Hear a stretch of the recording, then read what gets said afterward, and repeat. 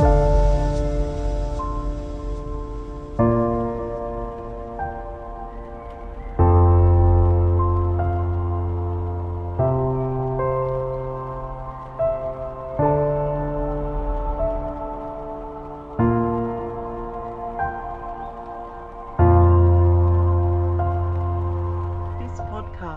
produced on Yuin country. We acknowledge the innate birthing wisdoms and traditions held by the Aboriginal and Torres Strait Islander peoples, the traditional custodians of this land.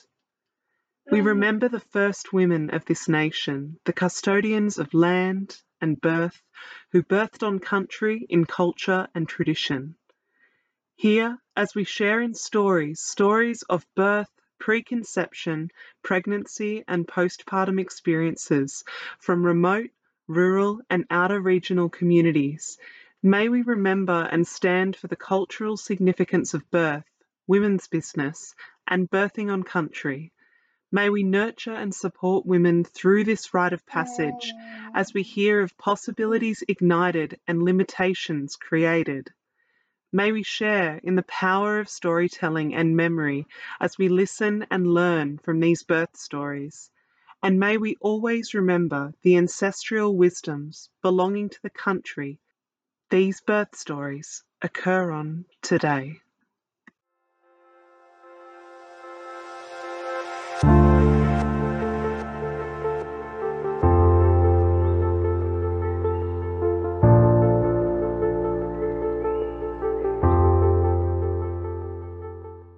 And here we are, the 2021 season of the Rural Births podcast. Thank you for your patience. It's starting a little bit later than January. Here we are towards the end of April, and we have a whole host of new episodes coming from rural mums telling their birth stories this year. Thank you so much to the many women who've already shared their birth stories. We're creating a map together of the many different pathways rural women birth. I hope you enjoy listening to these rural women's birth stories. Thank you to everybody who takes the time to share. Without these stories, we wouldn't be hearing the variety of experiences that rural women can have living with distance and other different care factors in our maternity care system. I hope you enjoyed today's episode, and once again, thank you for listening.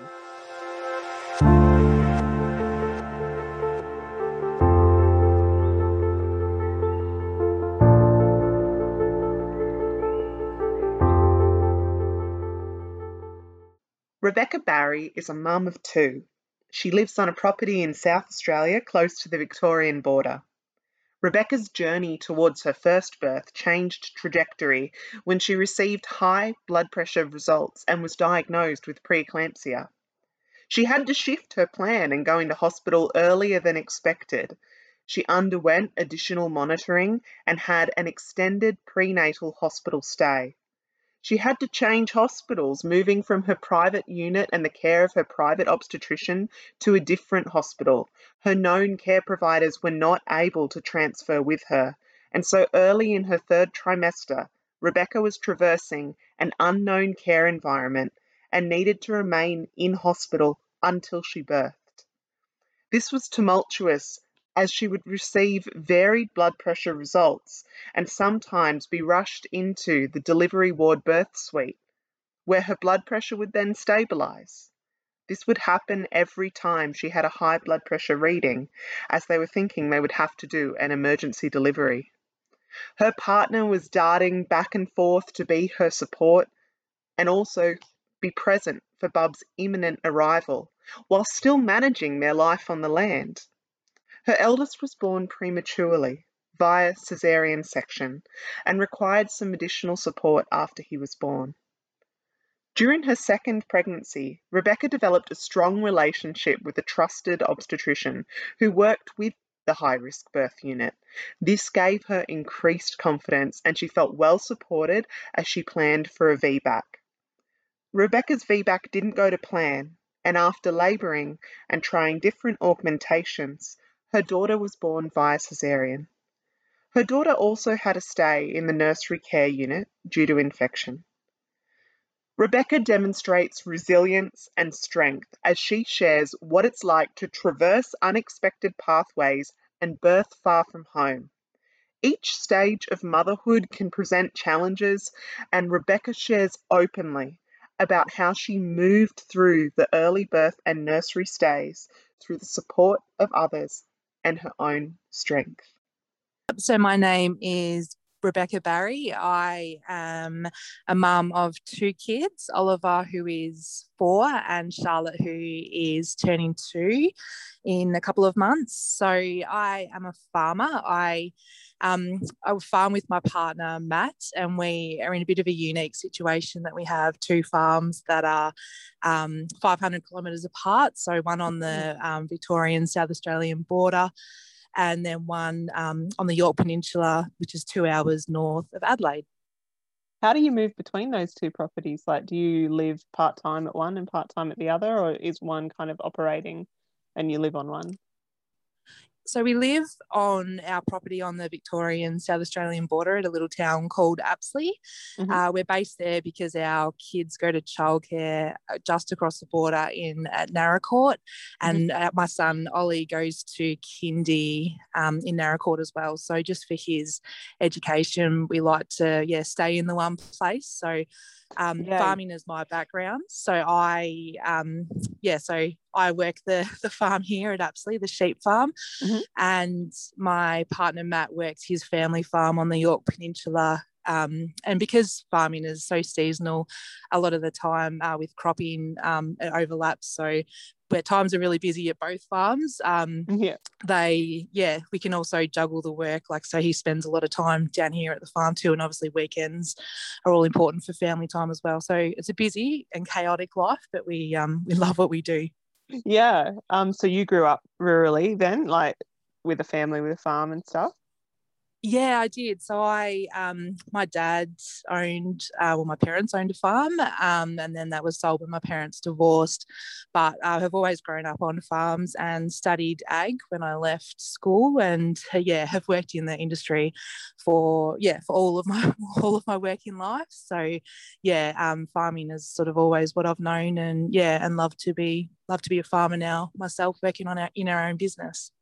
Yeah. I think there's it's interesting always talking about farming and talking about birth, like in a podcast, because I think there's a lot to be gained from having grown up. Like, if you grow up agriculturally, and there's birth is just such an essence of farming in itself too. It is. Yeah, it happens wild and free. It does. I often when we're lambing, I look at the ewes and think, oh, you poor girls, I know what you're going through. And it pulls on the heartstrings a little bit now that I'm a mum myself. But it's great and love what we do. So So when you first fell pregnant with Ollie, what services did you discover were available or already know about? Yeah, so when I fell pregnant with Ollie, it was an unplanned pregnancy. So we were living, at that stage, we only had the one farm, Matt's family farm, on the Yorke Peninsula at a little town called Port Broughton. So, when I fell pregnant, a lot of women in the area either went to a local tertiary hospital that only deal with really low risk births, or a lot of women also chose to go the 2 hours to Adelaide for private care. So at the time I had private health insurance. So I still do have private health insurance, but at the time we thought the best idea for us would be to go private in Adelaide. I was borderline my BMI being too high to go to our tertiary hospital, and we just thought we just didn't want to have any risks associated with that, so we were better off being in Adelaide where the private care was. So we chose to go through a private obstetrician that was recommended to us. So we did a private obstetrician and like a shared care type model through our local GP as well. So we just would alternate our appointments, to save the trip to Adelaide every couple of weeks. So I think it is really hard. I walked the line with BMI as well and was fortunate to be able to stay in my low risk unit, but it was this kind of thing of you might have your care flip on you at some point and then have to move to another hospital anyway. Yeah, and that's what I was so worried about is just, I would have birthed at our local hospital. And but we sort of started getting signs right at the start of my pregnancy that things were going to be a little bit more high risk. So in the end, we did make the right decision to go to Adelaide. Yeah, and so you knew a few people who had already birthed there. Like, did you find their stories and what they were able to share with you was a nice thing to have on board as well? Yeah, absolutely. Had heard really good reports out of women who had birthed privately, and that wasn't necessarily the driver. If I had have had a low risk pregnancy, we would have gone to our local hospital. But it was just that right at the start of my pregnancy, I just during the first trimester, I just was really sick. I was working a job at the time which was quite physical. I was working with livestock, and I was doing a lot of traveling. I just felt really tired all the time, and I know that you sort of get pregnancy tired, but this was just a next level of like dizzy head, just feeling really crap. And at the time I didn't know that I was actually really unwell, but I just thought it was just pregnancy, being my first pregnancy. So so right from the start, we felt like we were in good hands, being private and being, potentially at the high risk hospital in Adelaide if we needed it. Yeah. So you were able to see your local GP. Had they kind of already had a relationship, or was that something that you kind of instigated with your OB to have that shared care with a local GP? It was something that I'd instigated with my local GPs. So a lot of the women who birth from that area do have so they organise for their obstetrician to be in contact with our local GP just to save the drive and just have that the checkups in between and the that I guess that local source of contact if we do need it close by. So. Yeah, and any travel that you can cut down on I think makes a massive difference. Absolutely, yeah, absolutely it does. And probably the downside that we didn't think of at the time was that, being with the local hospital, like our local, so there is a midwife who does live in our town who works at the hospital. So when I say the other birthing hospital, it's still a 40-minute drive away. Yeah. But we didn't sort of have that. There wasn't the crossover of care. When you choose to go private and you're in the country, you don't get that sort of the local care from the local midwives, and you don't sort of form that relationship. And so the one thing that we missed out on is the mothers groups and that sort of local that local support network. So there's definitely positives and negatives for both, but at the time we just really wanted that high risk care. Were you able to access things like scans or blood tests and other things that happen in those kind of earlier trimesters through your local, or was that travel? Yeah, so we were very lucky that once again, half an hour in the opposite direction is the hospital that provided blood tests and scans and those sorts of things. So so we were really lucky that within sort of half an hour both ways of where we live, we could have hospitals that that dealt with those sort of appointments. Yeah, it sounds like a really similar town to ours. Like we're like a little spot on the map that it has a catchment of like you could go down that road and you'll find yourself in hospital. You could go up to Goulburn or up to Canberra or up to the Bay, and they've all got different things. So you move in one direction for one thing and then in the other direction for the other things you need. That's what it's like. And the town Port Broughton is just like, we're really lucky that we've got a really good GP clinic. So we don't have the facilities for scans and and that sort of thing, but we just have fantastic GPs who are just they're fabulous. So we're really spoiled in that way. And but everything is everything in the country is a driving distance to somewhere. It's all close by and in some way or another. So in terms of being your first pregnancy, your knowledge of birth, had you already had lots of friends who'd given birth, or were there books that you really dug into, or podcasts, or did you go to any external courses? Like who and what was kind of influencing how you were feeling about birth in this early stage. Yeah, it's funny. When I was in year 12, I couldn't decide whether I wanted to work in ag or if I wanted to work as a nurse. And so I obviously went down the path of studying ag and working in that industry. And I only got a couple of years into working. And I thought, you know what, I would really love to be a nurse. And at that stage, the University of South Australia were offering a direct entry course into study midwifery. So I actually, as well as working full time, I actually studied 2/3 of my midwifery degree. Wow. So yeah, and then it just so happened that just with life, I just got offered this amazing opportunity that I just didn't finish it, and I went off working, and my career sort of took me elsewhere in ag, which I love and don't regret a second of. But yeah, so during those 2 years of the midwifery degree, I just got so much experience and so much of an understanding of birthing options. Just seeing, seeing so many births, the good, bad, and the ugly. And so I guess I sort of had a little bit of an understanding of, of what goes on and what the different care options are. And and I've seen it from a different perspective as well, of seeing, seeing things that can go wrong as well. So I did read Kaz Cook's Isn't she Up the Duff funny? book. Yeah. She's really funny. Yeah, and I did. But yeah, I was sort of one of my best friends had a baby, but we were sort of the first, sort of group of friends to start having kids. So I didn't have a lot of, experience now like what I do now with a lot of mum friends who will talk about birth. So yeah, you sort of get a new group of friends and you get a new understanding once you become a mum. But I guess that background has sort of led me into knowing a little bit to get us through. So yeah. It would be amazing to find out how to tap into that kind of mum knowledge as a first-time pregnant woman.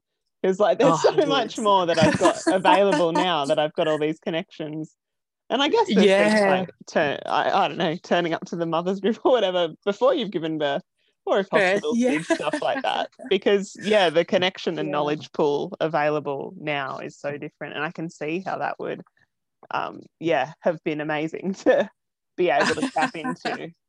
Absolutely, yeah. And you need mothers groups where they're real, like where they're authentic and they talk about the people who sugarcoat motherhood and birth and everything. You need to talk about the real deal and talk about how hard it is and how fantastic it is, but it's also bloody hard at times. Yeah, and I think you find as well like a whole new appreciation for your body.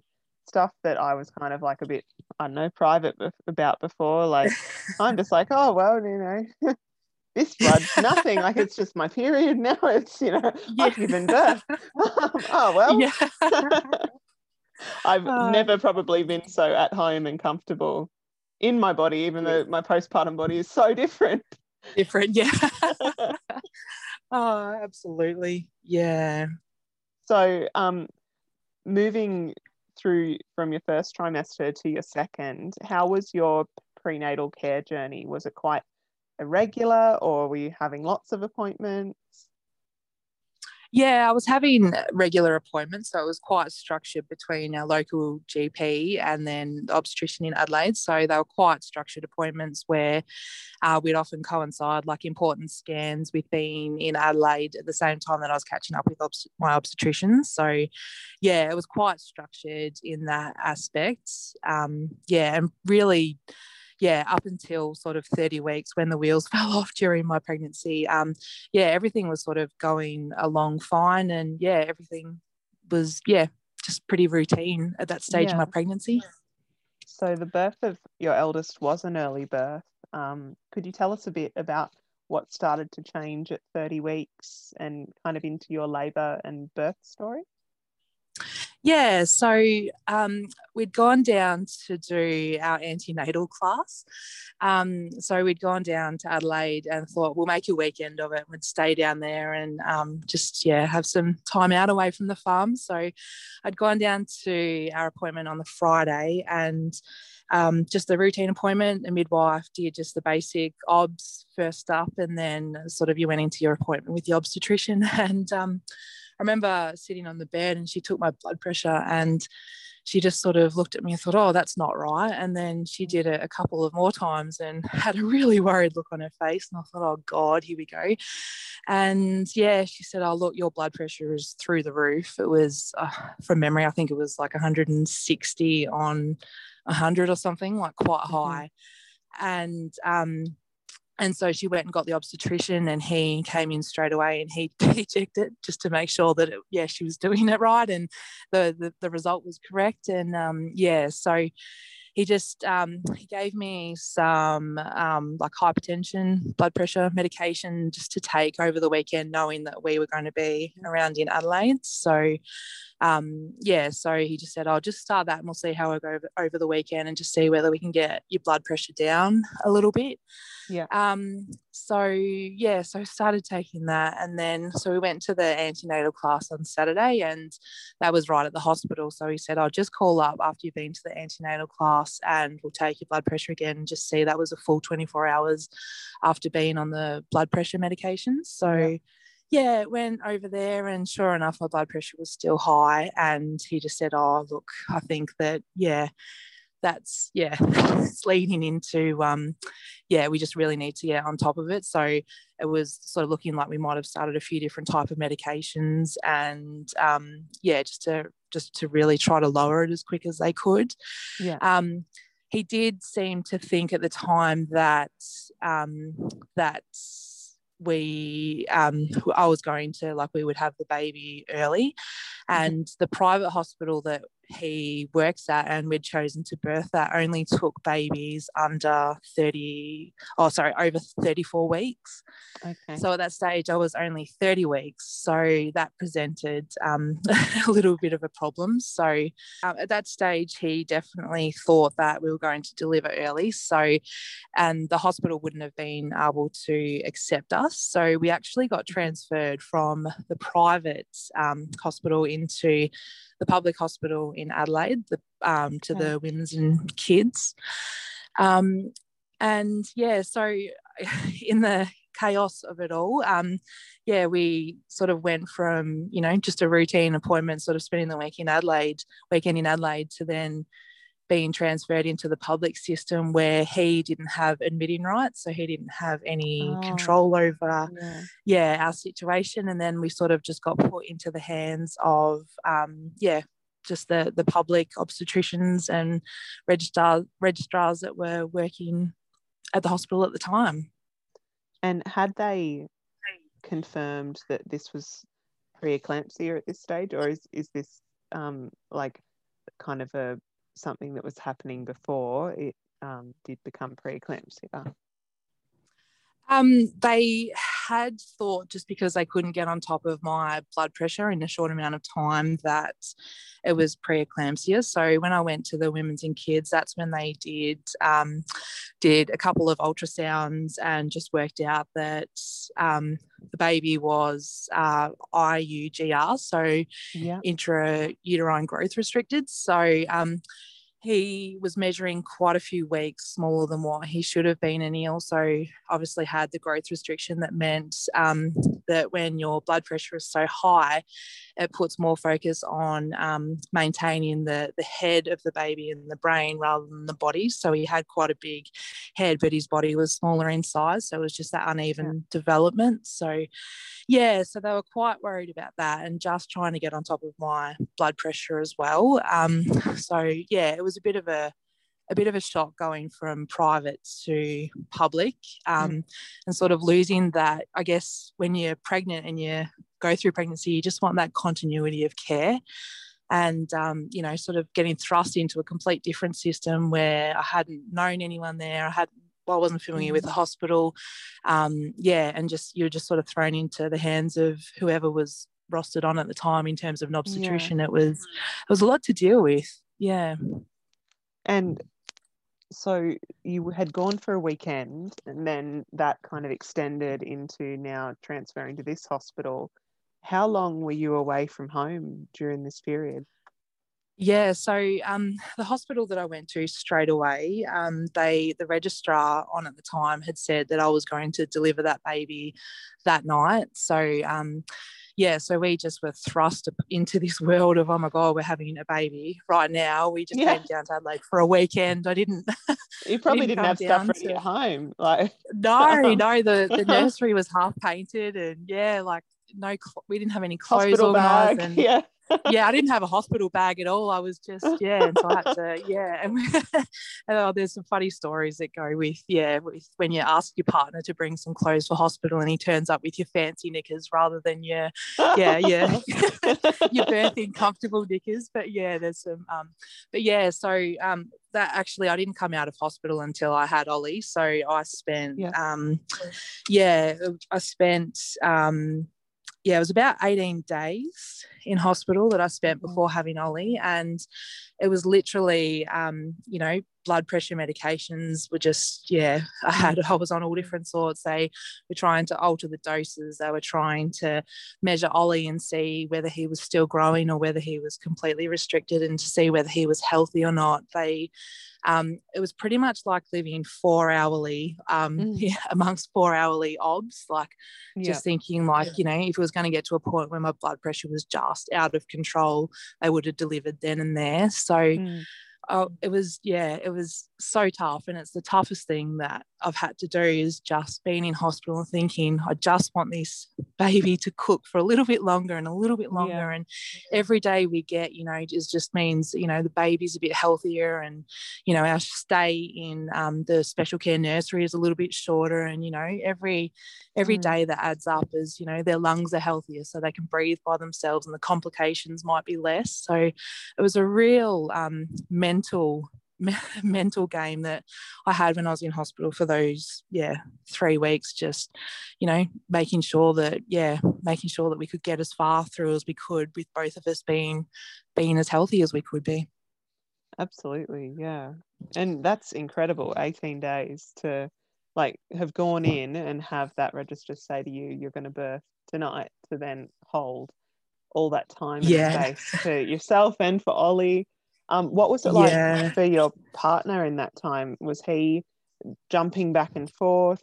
Were there times where he was able to stay for you for substantial amounts of times, or did he have to do only the weekends? Yeah, we were so fortunate that we were lucky in some aspects that it was a quieter time on the farm. So with just broadacre cropping at that stage, he was just going backwards and forwards just to spray crops and just do some odds and ends jobs like that. So he did spend a lot of time with me in Adelaide. And we were so fortunate that Matt's sister is also works at the Women's and Kids as a radiographer. So she spent a lot of time with us and with me especially. She was just such an important part of our birth and and of my time being in hospital, just being able to have that person to just to lean on and to talk to, and especially when Matt was going back home. And it was hard with Matt was also president of the local footy club, and so we got into the grand final that year and actually won it as well. So there were a lot of milestones that I missed out on too, that it was just I was just living in hospital in Adelaide, and my family aren't close to Adelaide either. They are from Victoria, and a lot of my friends are Victorian as well, and still live in Victoria. So I didn't have that support network in Adelaide either. So it was all quite foreign, foreign for me. And it was hard. It was really hard. And all that time that you probably thought, oh, I'll do that then and that then, in my late 3rd trimester, you were just having your expectations on stuff, and quite instantly. We didn't get a lot of choice in the matter. It was it was funny when we went down to Adelaide for the appointment that ended up being my final the final stay. the following weekend we'd had a baby queue plan, so I'd only just moved to the area, and so we sort of wanted to have like a big sort of a combined party rather than just a not a bridal shower, a baby shower. And and so we sort of a wishful thinking, we thought, oh well, just surely I'll be out of hospital, by then, and we can go ahead with that. But we were so, I guess we weren't naive, but I think we were just wishful thinking that it was only going to be a short-term solution. So then when it came to birth for Ollie, was that planned, and was your partner able to get back for the birth and be there? Yeah, so during my pregnancy, it was really just a case-by-case basis based on my blood pressure. So there were a couple of times where my blood pressure had gone up, and so there were a couple of times where I'd actually gone from the antenatal ward where I was on to the ICU/delivery ward, thinking that my blood pressure was so high they were going to have to deliver Ollie straight away. And that was really tough because there were a couple of times where my blood pressure was through the roof, or there was one time where my blood pressure was taken incorrectly, and they actually called a code blue, and Matt had just been down to see me and then was almost back to home, so a couple of hours away, when I was texting him with like 2 catheters hanging out of both of my elbows, where they were just planning to deliver the baby straight away. So it was really it was horrific. Like, it was just so up and down. Like, 1 minute, blood pressure would be fine and stable, and the doctors would say, oh well, we'll just get you through for another couple of days, or they just really wanted to get me through until 34 weeks. And then you'd have other days where your blood pressure would be up a little higher, and it was like, we're going to deliver today. So it was like living on a knife's edge, just waiting for them to make the decision of when it would be, and just regular scans, and every time you go into a scan you'd just be praying that he'd be fine and he'd be healthy. And and it was funny during my hospital stay, it wasn't Ollie as such that was sick. I mean, he was growth restricted, and it had an impact, him being sick, but the risk for me I never thought of. It was just, I just want my baby to be healthy and safe, and that's all I wanted. I wasn't at all worried about the fact that I was a huge risk of having a stroke, and so it was quite traumatic. I can't fathom it. That you're incredible to be able to move through all of that. And then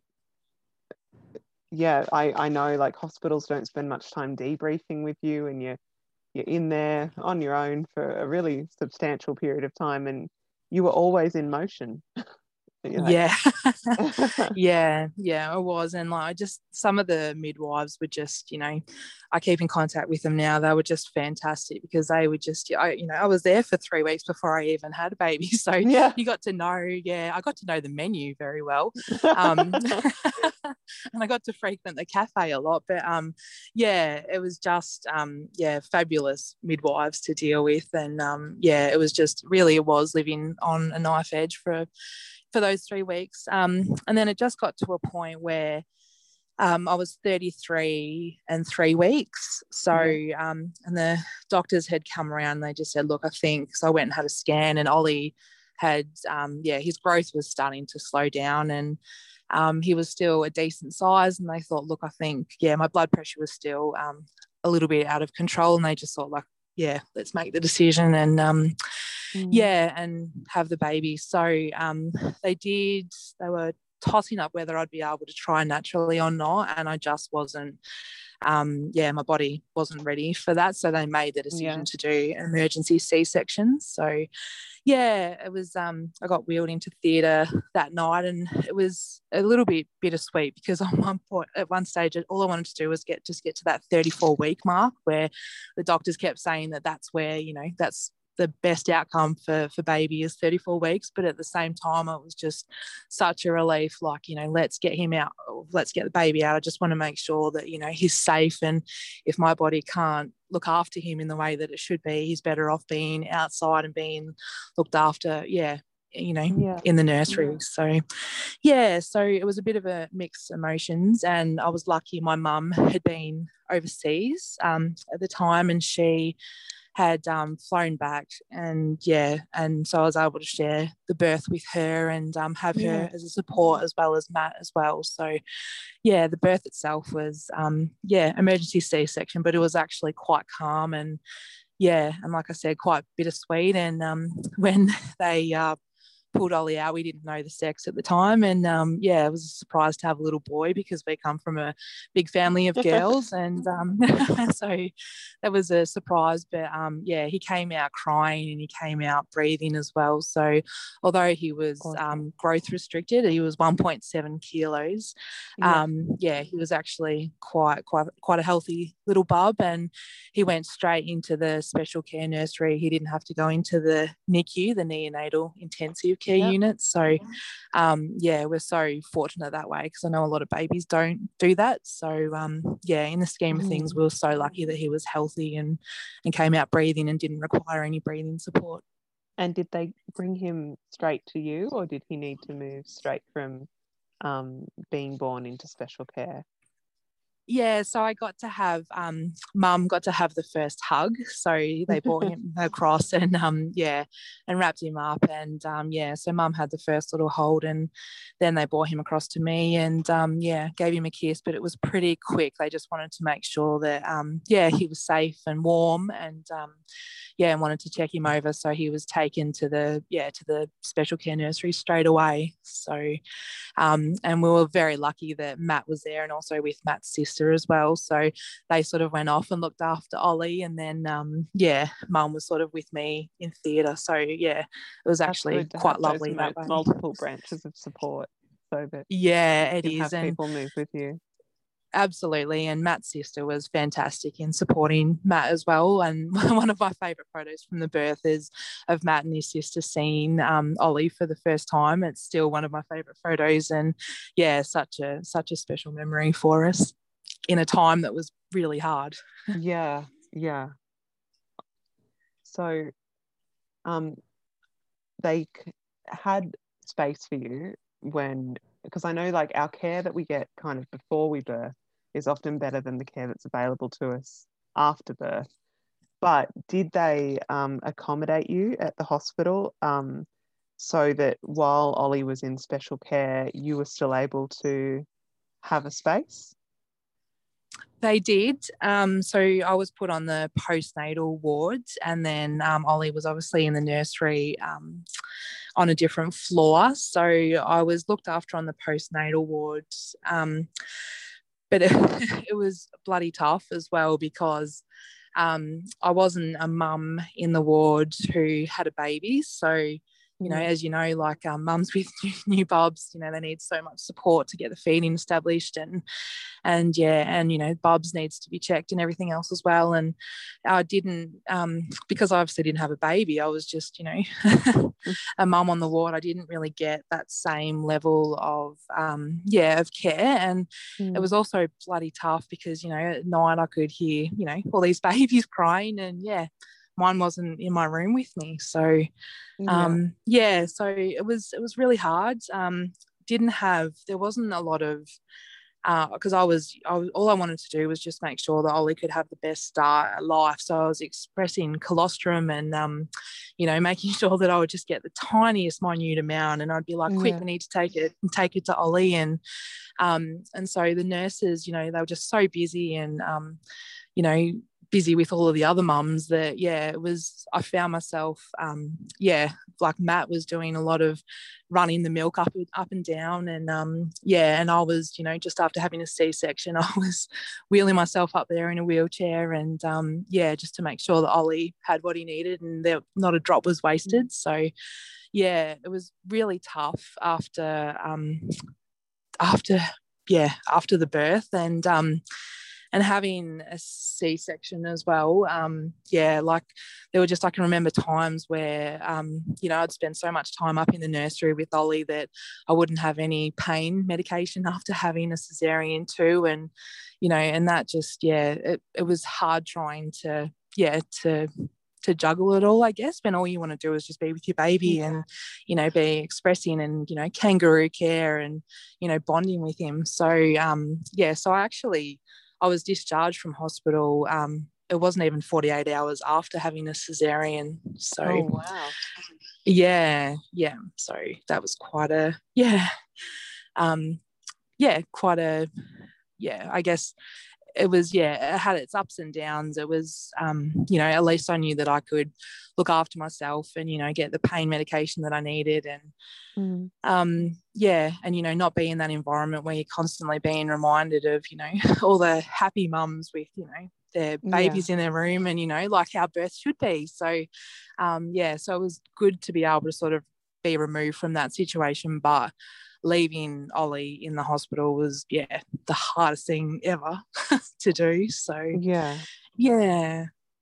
Did they have like a Ronald McDonald House kind of accommodation attached, or did you stay with family when you were discharged? There is a Ronald McDonald House in Adelaide, but at the time that we were there, it was completely full and there were waiting lists to get in. So we'd stayed a lot with Matt's sister in Adelaide, and it was at a point where, my mum was there and, and obviously Matt as well, and then I was being discharged. So we actually just got some accommodation ourselves, and it was quite hard to organise because it was during school holidays, and so we sort of found ourselves moving from apartment to apartment, and just to be able to accommodate us all. And so the timing of that wasn't great, but we're so fortunate that I guess we're in a position where we could pay for accommodation. But I couldn't imagine people who aren't in that same position and who aren't able to afford the accommodation. It's just heartbreaking what some rural families have to go through, in this type of thing, or, families with sick kids. So, and did the hospital provide you with a breast pump once you discharged, or did you move to mixed feeding, or did you go purchase one? How did you continue kind of that early feeding journey? Yeah, so I went and purchased a breast pump because I just wanted to make sure that Ollie got the goodness of the the colostrum and breast milk. So I felt like a cow would go back to the apartment at night, and Mum and Matt would like alternate between running milk between the hospitals. So they were like the milk tank drivers, and so I did. They did have to supplement Ollie just until my milk came in, just a little bit with some formula, but he received mostly breast milk because he, so Ollie stayed in hospital for 20, I think it was about 23 days. So he had a relatively short period in hospital, like for being born early. But during the first day where he was in the special care nursery, he was in a humi crib. So a lot of the feeds were through like a nasogastric tube, and rather than so before you could sort of establish breastfeeding. So so most of his feeds were all breast milk through the breast pump that we had at the hotel.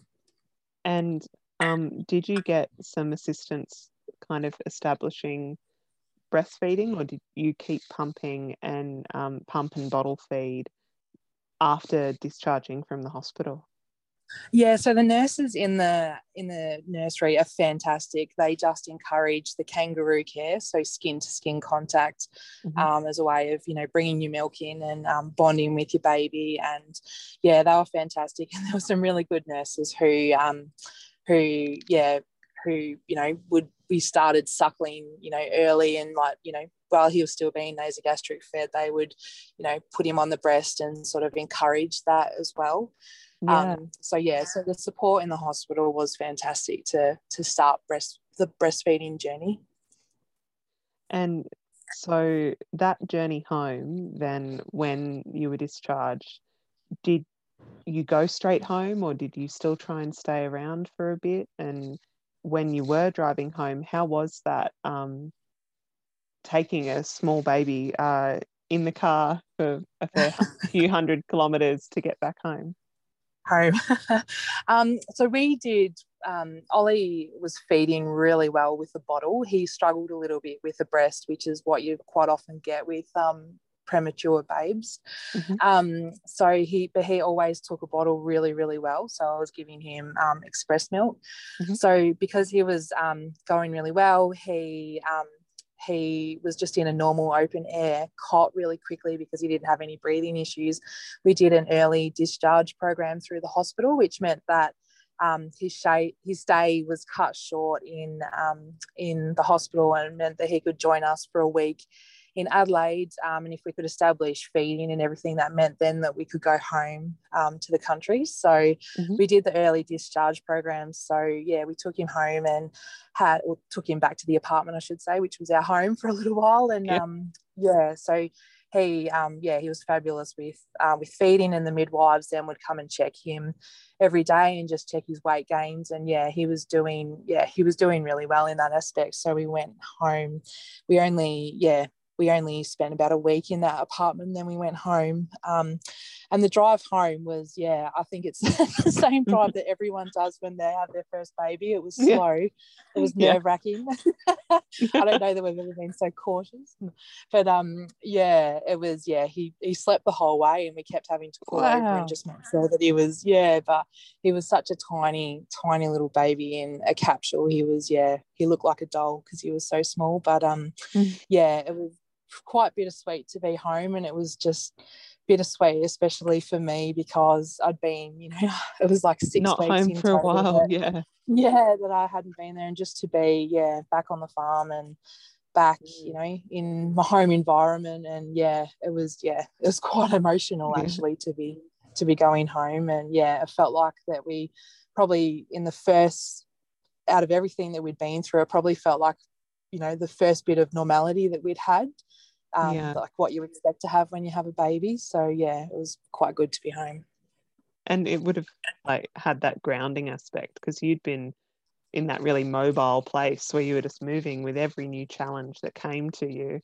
And yes, more challenges, of course, when you get home with your baby, but having that ground beneath you, that familiarity, you get to pause for a second and breathe that air. There's something about the air as well.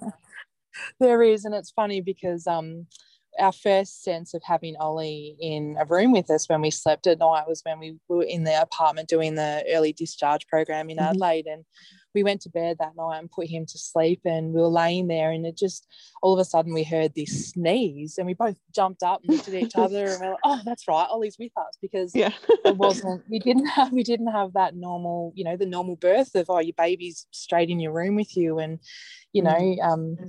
so we missed out on a lot of things that you just, I guess, you take for granted when you've got when birth goes okay and you've got your baby in your room straight away. So absolutely.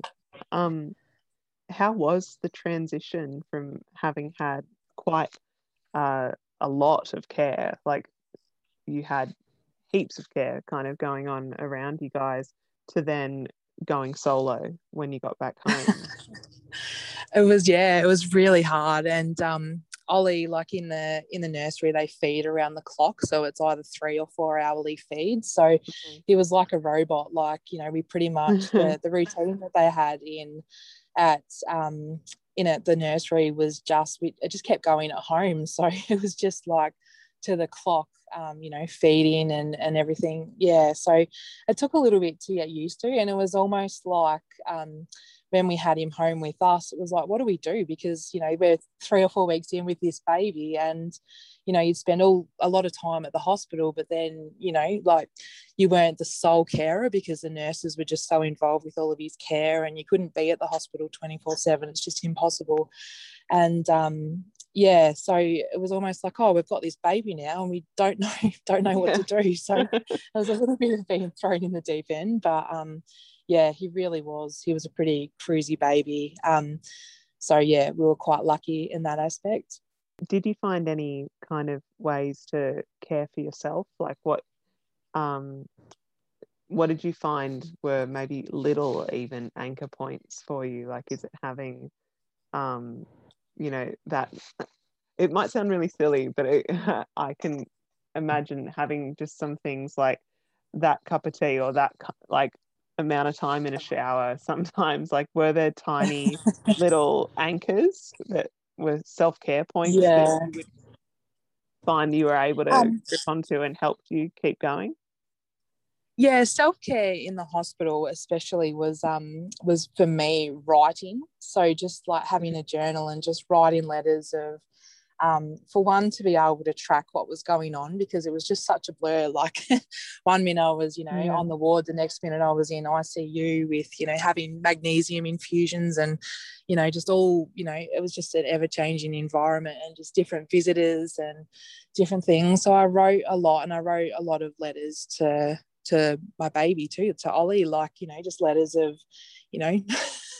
this is what I want, or this is this is what this is what we're going through, and this is what I want for you in this life. And just letters. So journaling was a really good way for me to be able to get through my time in hospital, and just also trying to just be positive. So just to know that this situation isn't ideal, but at the end of the day you're in the best hands, and all that we want is just a safe and healthy delivery for Ollie. And I just really kept thinking of the positives, and that's the only way that that we could get through it, really.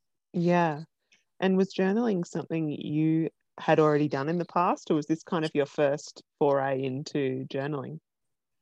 No, I'm a terrible journaler, so I would have ideas of, I'll keep a journal every day and and write in it, and time just gets in the way. And but I'm big into like, I'm quite sentimental with just notes and things that my grandparents have written me. So just having that recollection of and baby books and those sort of things. I'm big into writing letters of letters to my kids, or just writing in a journal of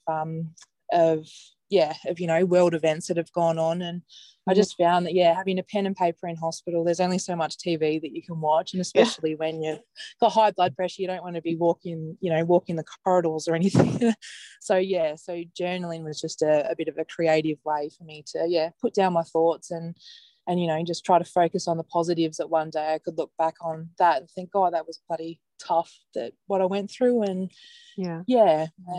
and it is like, it's almost like having a bit of post-traumatic stress disorder. Like, a lot of the things that we went through, we've just tried to wipe out of our memory, because a lot of it was horrific and it was just a really hard time. And so for Matt and I as a couple, it's it's not until you sit down and talk about things or rehash it, like what I'm doing with you now, that you think, oh, I can't believe how much stuff we actually went through, because we've put it to the side now. Which happens. Like, I think that happens in parenthood generally, but particularly you guys like work in such a busy kind of business too, that like that churning on in life, I think, is a very common rural experience too, where people are working on the land, and there's always that next thing that you need to be doing, because when the crops need you, the crops need you. Exactly. And just too, like with the stay in the nursery, like, we were lucky. I was 33 and 3 weeks when Ollie was delivered. So many babies are born before that time, and so many outcomes are so much worse, so many miscarriages. And that's just what kept us going, is thinking, what, this situation is pretty sucky, but at the end of the day, we've still got a healthy baby, and we can get through this, we can do this. And it's just the positive thinking that got us through, and knowing that there are people that are so much worse off than what we are. And how did you kind of find moving into that first year of motherhood postpartum and parenthood as a rural woman?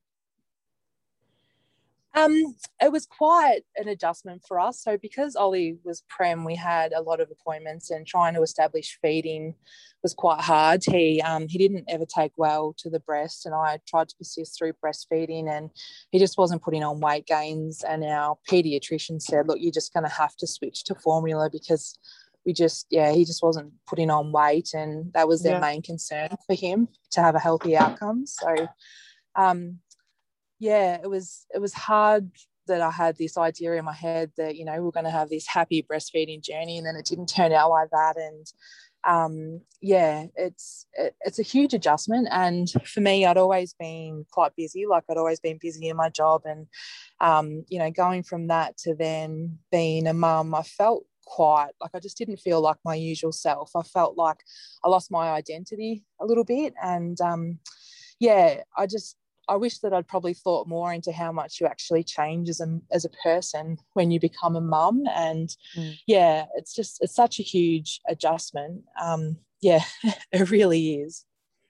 Did you find any good mothers groups were operating locally? Or, like, I know you said you had a friend who had a kid before you as well.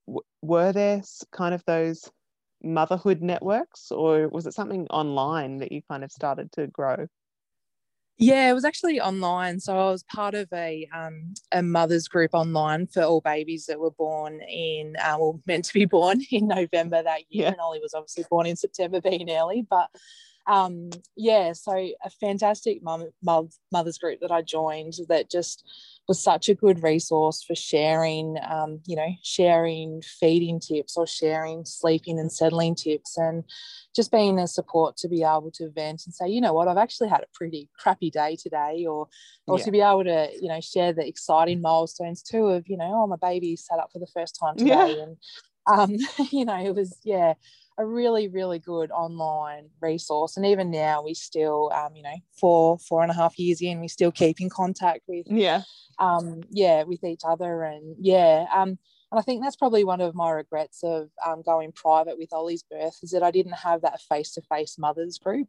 And I just think that is so important to find people that are going through a similar thing, and and to connect with mums, especially to connect with mums who have got kids the same age. So you're going through the journey of, you're going through the leaps, and you're going through the teething, and you're going through the stages at a similar time. That connection is just so important, and finding your tribe, finding people, your support people to rely on, is just such an important thing, especially in your first pregnancy. How many years did it kind of take then for you to feel like it was time to have a second child?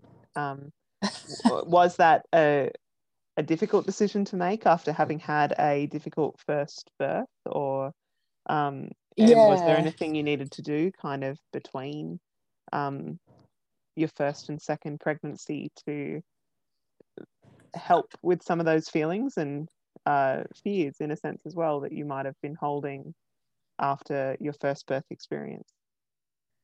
So once again, Charlotte, my second baby, it was actually unplanned. So that sort of took the choice away from me. So we had spoken about that we would love to have another baby, and just the not knowing of, one, are we going to have the issue of preeclampsia again? Two, is it going to be worse this time? And we don't want to do it to ourselves, especially the mental load that Ollie's birth took on us as as individuals, but also as a family unit. And it was it had gone through our head a lot that we would love that, but just that guarantee of of knowing whether we'd be able to do it or not, no one could give us, because it's just the unknown. You just didn't know.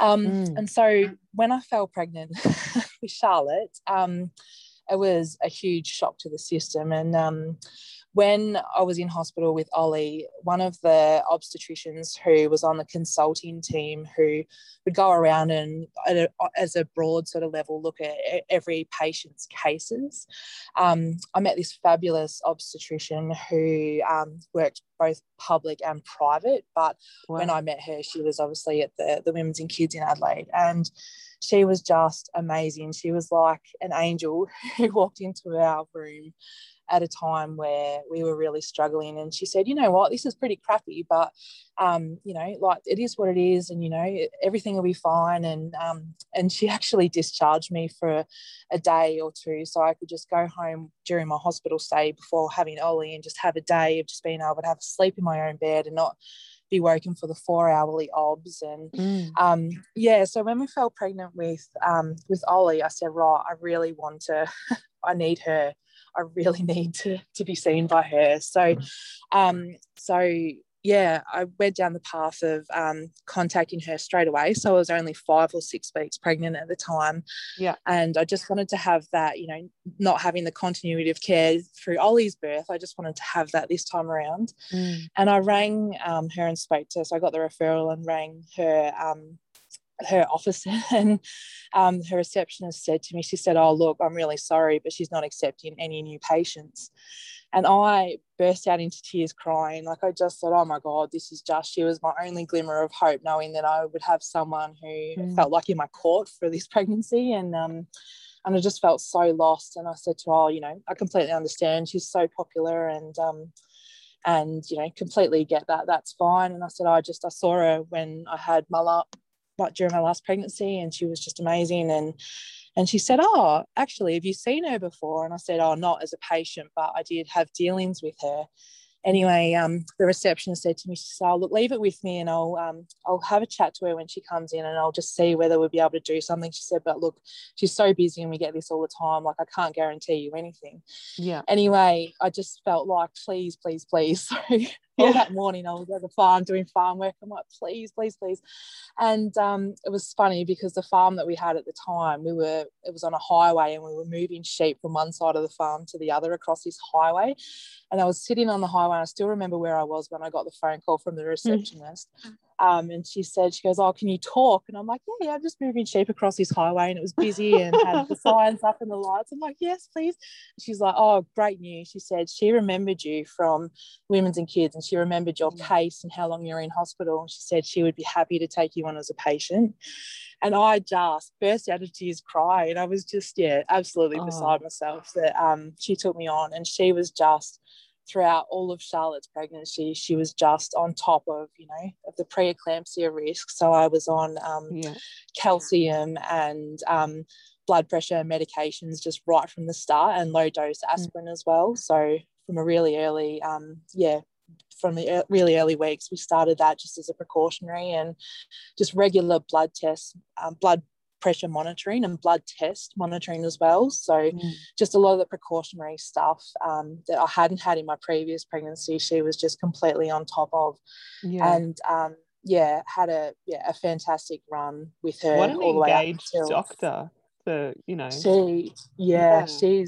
She's and amazing. to hold a memory across all that time, like, which I know people do. It's just still an impressive thing to be that engaged, I think. And it totally evidences why continuity of care is the gold standard. Like, where absolutely someone who's so there with you. And all the way through, like, I'd have an issue, or I was regularly taking my blood pressure at home because I just had to be on top of, you know, if there were any changes, the slightest change, I needed to be across. And she was just fantastic. Like, a lot of the time she'd be ringing me after hours at work and just checking in to see how I was. And she was just fantastic. And all of her team, her midwives who work for her, are fantastic as well. And so she was just, and I was really keen as well, after having a emergency C-section, to try for a VBAC. And she was just completely pro-choice, you know, doing you know, whatever it was that the woman wanted for her birth. Like, she was in your core. And she's amazing. She's an angel. How did she kind of help or advise you towards working towards your VBAC? So right at the start, she just said that we wanted to get through the pregnancy until 38 weeks, and just that was our main aim. So for her, it was just because I didn't have any chance at all to try for a vaginal birth with Ollie, so she wasn't sure how my body would go. So there wasn't that any indications of something going wrong last time. The only reason that I had the emergency C-section was because of the prematurity side. So so there was that little bit of unknown, but our first goal was just to get through to 38 weeks, which we did, and then try for an induction, obviously based on blood pressure as well, because my blood pressure was higher during pregnancy. It was a safe level, but it was still higher, so I was just trying to manage that and keep on top of that too. So did they schedule your induction for 38 weeks, and how did your body kind of respond to that induction? So I was, scheduled for a C-section. Hang on. I don't know why I just said that. That's all right. That's how it ended. But so I was scheduled to be induced. I think it was about 39 weeks now from memory, and but it was term, and that was just all that I was so happy for. So we went to the hospital in Adelaide, and then she did a VE just to see whether I was dilated at all, because she was planning on doing, doing the balloon insertion overnight to get my body ready for birth. And I went in, when we went in the night before, I was actually a couple of centimetres dilated, so I didn't have to have the balloon catheter. So we went home and just we'd hired a house so my mum could come across and have and Matt could be down as well, so have a base for us. So we went back and just spent the night in bed, and then went into the hospital the next morning at 7 a.m. and the obstetrician broke my waters, so just to try to get my body going, especially because I was already a couple of centimetres dilated. And she just let my body do its own thing just to see whether I'd get going without having to have the syntocinon. So it didn't get going at all. So we started the drip. It was about 11 a.m. that morning, so a couple of hours later. And just gradually over the day, just increase the dose rate all the way up until it's sort of maximum level. And for whatever reason, and still it's a bit of a mystery to this day, my body just didn't respond to it at all. So I only dilated to about 4 centimetres, and that was sort of at 11 o'clock that night. So the obstetrician was fabulous. She came in and just said, I just hadn't dilated, and so she wanted to get it to the maximum dose of syntocinon that they could do, but because I hadn't had any pain medication on board, she just wanted to put some pain medication in, or an epidural in, just to relax my body and to help things progress a little bit better. And so they inserted an epidural at night, and then so it was from about midnight through till 7 a.m. I was going on the highest dose of syntocinon and trying to dilate. And how were those contractions for you? They were still pretty intense, and at the time I didn't realize that my epidural had actually fallen out. And the the midwife kept saying to me, just relax, you're so tense. And I'm like, I can still feel it. And she's like, no, you can't, you've got the epidural in. And it wasn't until the next morning that they're like, oh, actually you don't have it in. But so I did actually get a little bit of rest, but and my obstetrician was fantastic. She actually stayed the night in the hotel so she could be close by to me, and not go home to her own family of young kids. So so first thing the next morning, she was in my room and did a VE, and I hadn't dilated any further, and there was a tiny little bit of meconium staining that had come out. And so they made the decision that I just wasn't going to progress, and they'd gone to the maximum level that they could use. And it was just not going to happen. So I went in for an emergency C-section, another one. Yeah. How was it different moving this time from having been in a labour induction into caesarean compared to the first move into caesarean? It was almost a sigh of relief, and not a sigh of relief like, oh, I don't have to go through a vaginal birth, because I desperately wanted to go through that. And I guess in some aspects I've got the best and worst of both worlds, because I had all of the time of contracting and all of that period throughout those 24 hours, but didn't actually get to go through the actual birth. So it was almost a little bit of a relief when and she made the decision to do a VBAC, to do a caesarean. And it was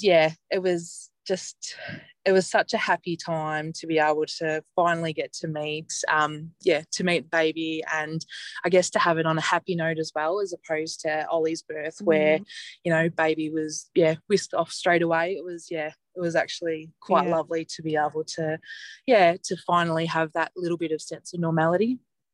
And so did she come straight to you, and was your partner able to come into post-surgery recovery with you? Yeah, so he did. So I was so lucky that obstetrician, because my mum and Matt were also there for the whole day, wanting to see the birth. Wow. And so, mum's a huge support person for me, and my best friend. And so they were actually both allowed to come into theatre with me, which was amazing. So so they were both there for that. And mum is a nurse, so she loves all the blood and gore, and she loved seeing that. So but Charlotte was actually, so Charlotte came out healthy and she was fine, but she was actually born with low blood sugar levels, and they were quite worried that she had an infection. And as it turns out, during the night when I was labouring, I hadn't had any antibiotics. So she was actually born with an infection that required her to go into the special care nursery.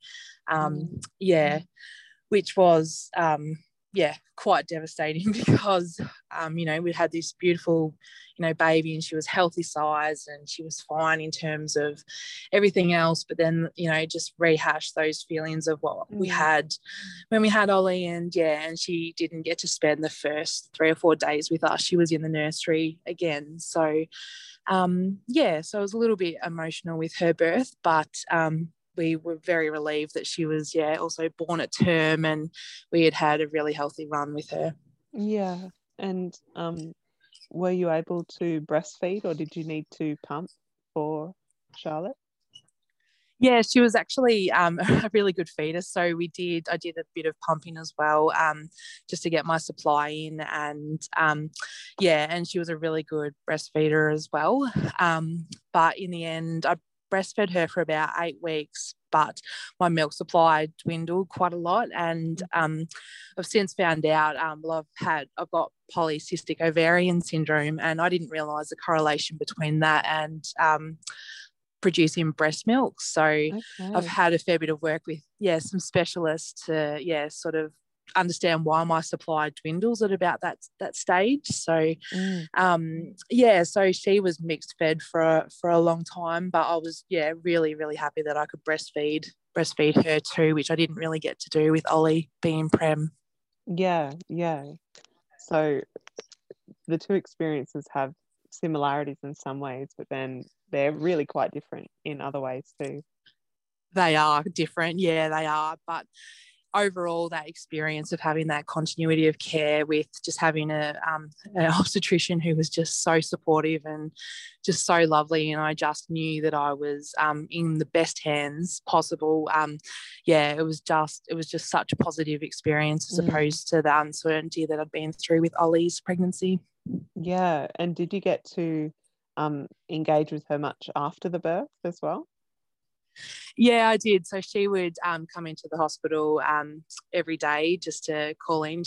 It's one of the biggest hospitals in Adelaide, the private hospital. So she would come in and regularly be in and out, and quite a lot of follow-up appointments with her too. And it's quite funny that we're farmers, so produce grain and also meat, but the midwives that we dealt with at her clinic are vegetarian.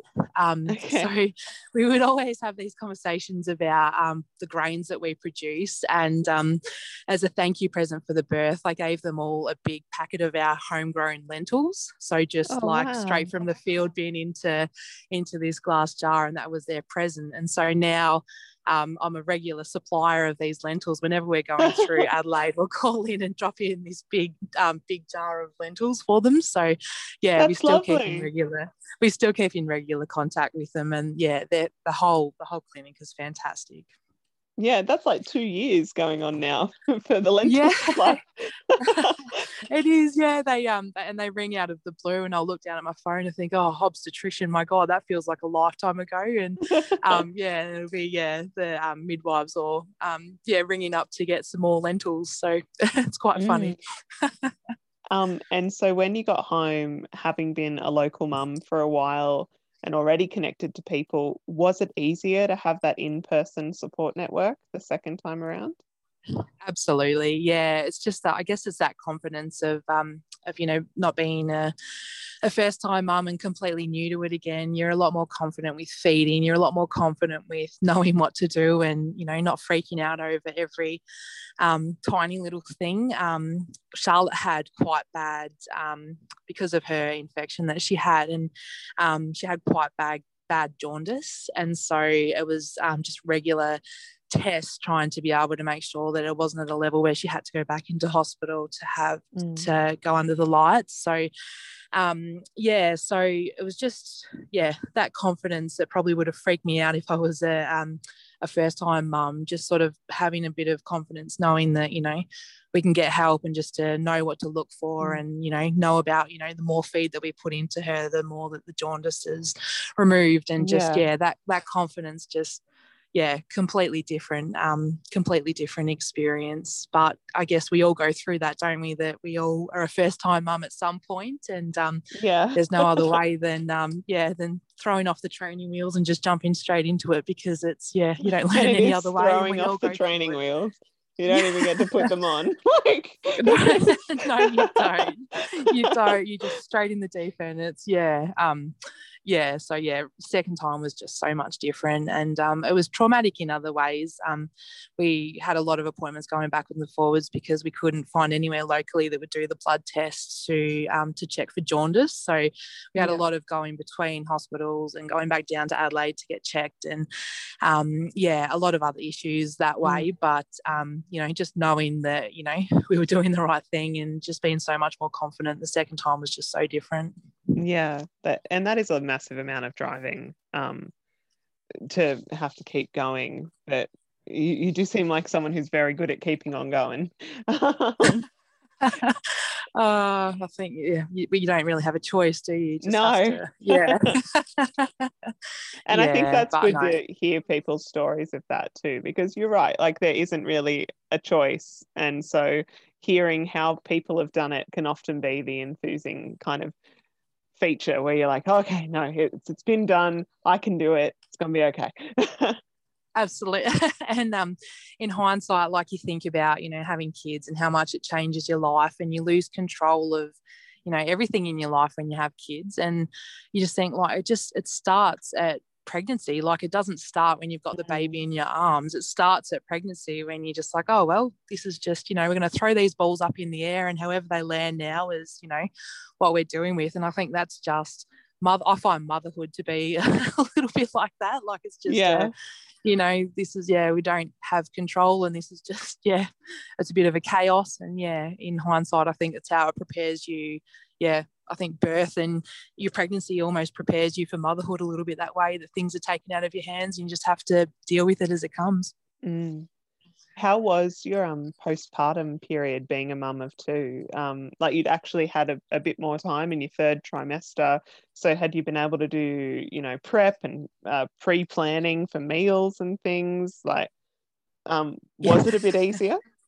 Well, given that we didn't have any prep at all really with Ollie, it was like his nursery wasn't even ready, and it was second time around it was great. My mum was fabulous, and and she lives 6 hours away from me, so I don't really have my own family support network where we live. But yeah, she made all these different sorts of meals, and she was fabulous in that way. So we had all our meals were prepared, and it was a lot easier. And I guess with sort of second baby syndrome too, you don't need all of the gadgets to to get you through. You just need the basics, and a lot of what we had for Ollie just got us through with Charlotte. So we were a lot more prepared, and and we knew that we were having a girl too. We didn't find out with Ollie, but we just had such a a surprising pregnancy with him. We thought, well, let's just take a little bit of surprise out of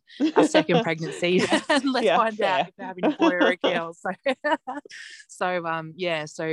we knew that we're having a girl, so we're pretty organised in that aspect too. And it was only my mum and one of Matt's sisters who knew that we're having a girl too. So it was completely different the second time round. So for people listening, what would you kind of say are your hot takeaways or advice for rural people who are going to birth away from home, or what would you take away as this little rural piece of gold information kind of that people can hook into? Because I do think our birth stories are different. I think our birth journeys are different, I think. And I do believe it kind of all comes down to the distance, because that is where our access limitations, our travel, our relocation, and some limitations on postpartum and prenatal care for us locally. And actually, in that kind of shared space, what do you think would be some things that people could hook into? I think to be aware of what the service providers, or what your hospital providers offer around. So to know that, okay, well, if I have a premature birth, this is where I'm going to end up. And it's not to put plans into place, it's just to be aware of, okay, well, if this happens, or if I have a hemorrhage, this will happen and I'll get shipped here. Or our situations are so different to what people go through in the city, where 9 times out of 10 you're close to all of these big hospitals. It'll just be you move somewhere potentially within a city, whereas when you're in the country, every bit of health care that we access is just offered at different places. So it's just I guess that little bit of understanding of, okay, well, if this goes wrong, this is might be where we end up. And I mean, it's like any plan, isn't it, to sort of know in case, have an action plan in case you ever need it, and just hope that you never do. So I think just knowing what services are available is hugely beneficial, both antenatally and postnatally. Yeah, I think that is a phenomenal tip. I've heard of you've got birth plans, and I know a woman who wrote a book. It's the birth map, and when I heard her birth stories, it's very different, but she even said little things like knowing what to do if you have a birth before arrival, and you go meet the people at your local ambulance station, go introduce yourself and say hi, and just having that idea of, well, sometimes this happens, so that little piece of knowledge, or even that tiny relationship with the people who you might end up engaging with, of I know that person's face, and I feel okay that that's going to be that person, or just even I know that place and I looked it up online, and if I need to move to a high risk unit, or into a NICU situation, or different things, I've Googled it and that's the hospital and that's where that would happen. It's a phenomenal piece of advice that you've coined. And I think too, when we made the decision to go private, which a lot of country people do, and just to know your public options too, and know that public support network. So it's just important. I probably, in hindsight, like I said before I really should have been involved with, the mothers clubs and, mums groups and, that sort of support network as well. So it's also knowing both options too. If you choose to go down one path, is knowing the alternative as well.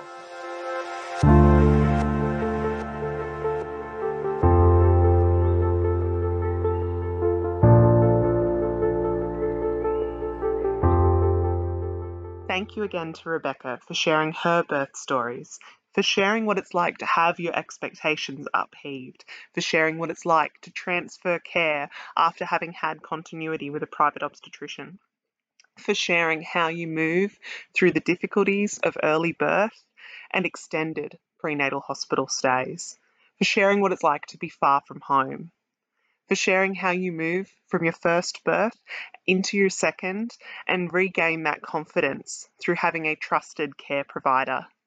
I really appreciate everything Rebecca shared with us in her stories, her strength and her resilience. I hope you enjoyed today's episode. If you would like to share your rural birth story, please get in touch via Instagram at rural_births or email ruralbirths@gmail.com. And again, thank you so much for listening.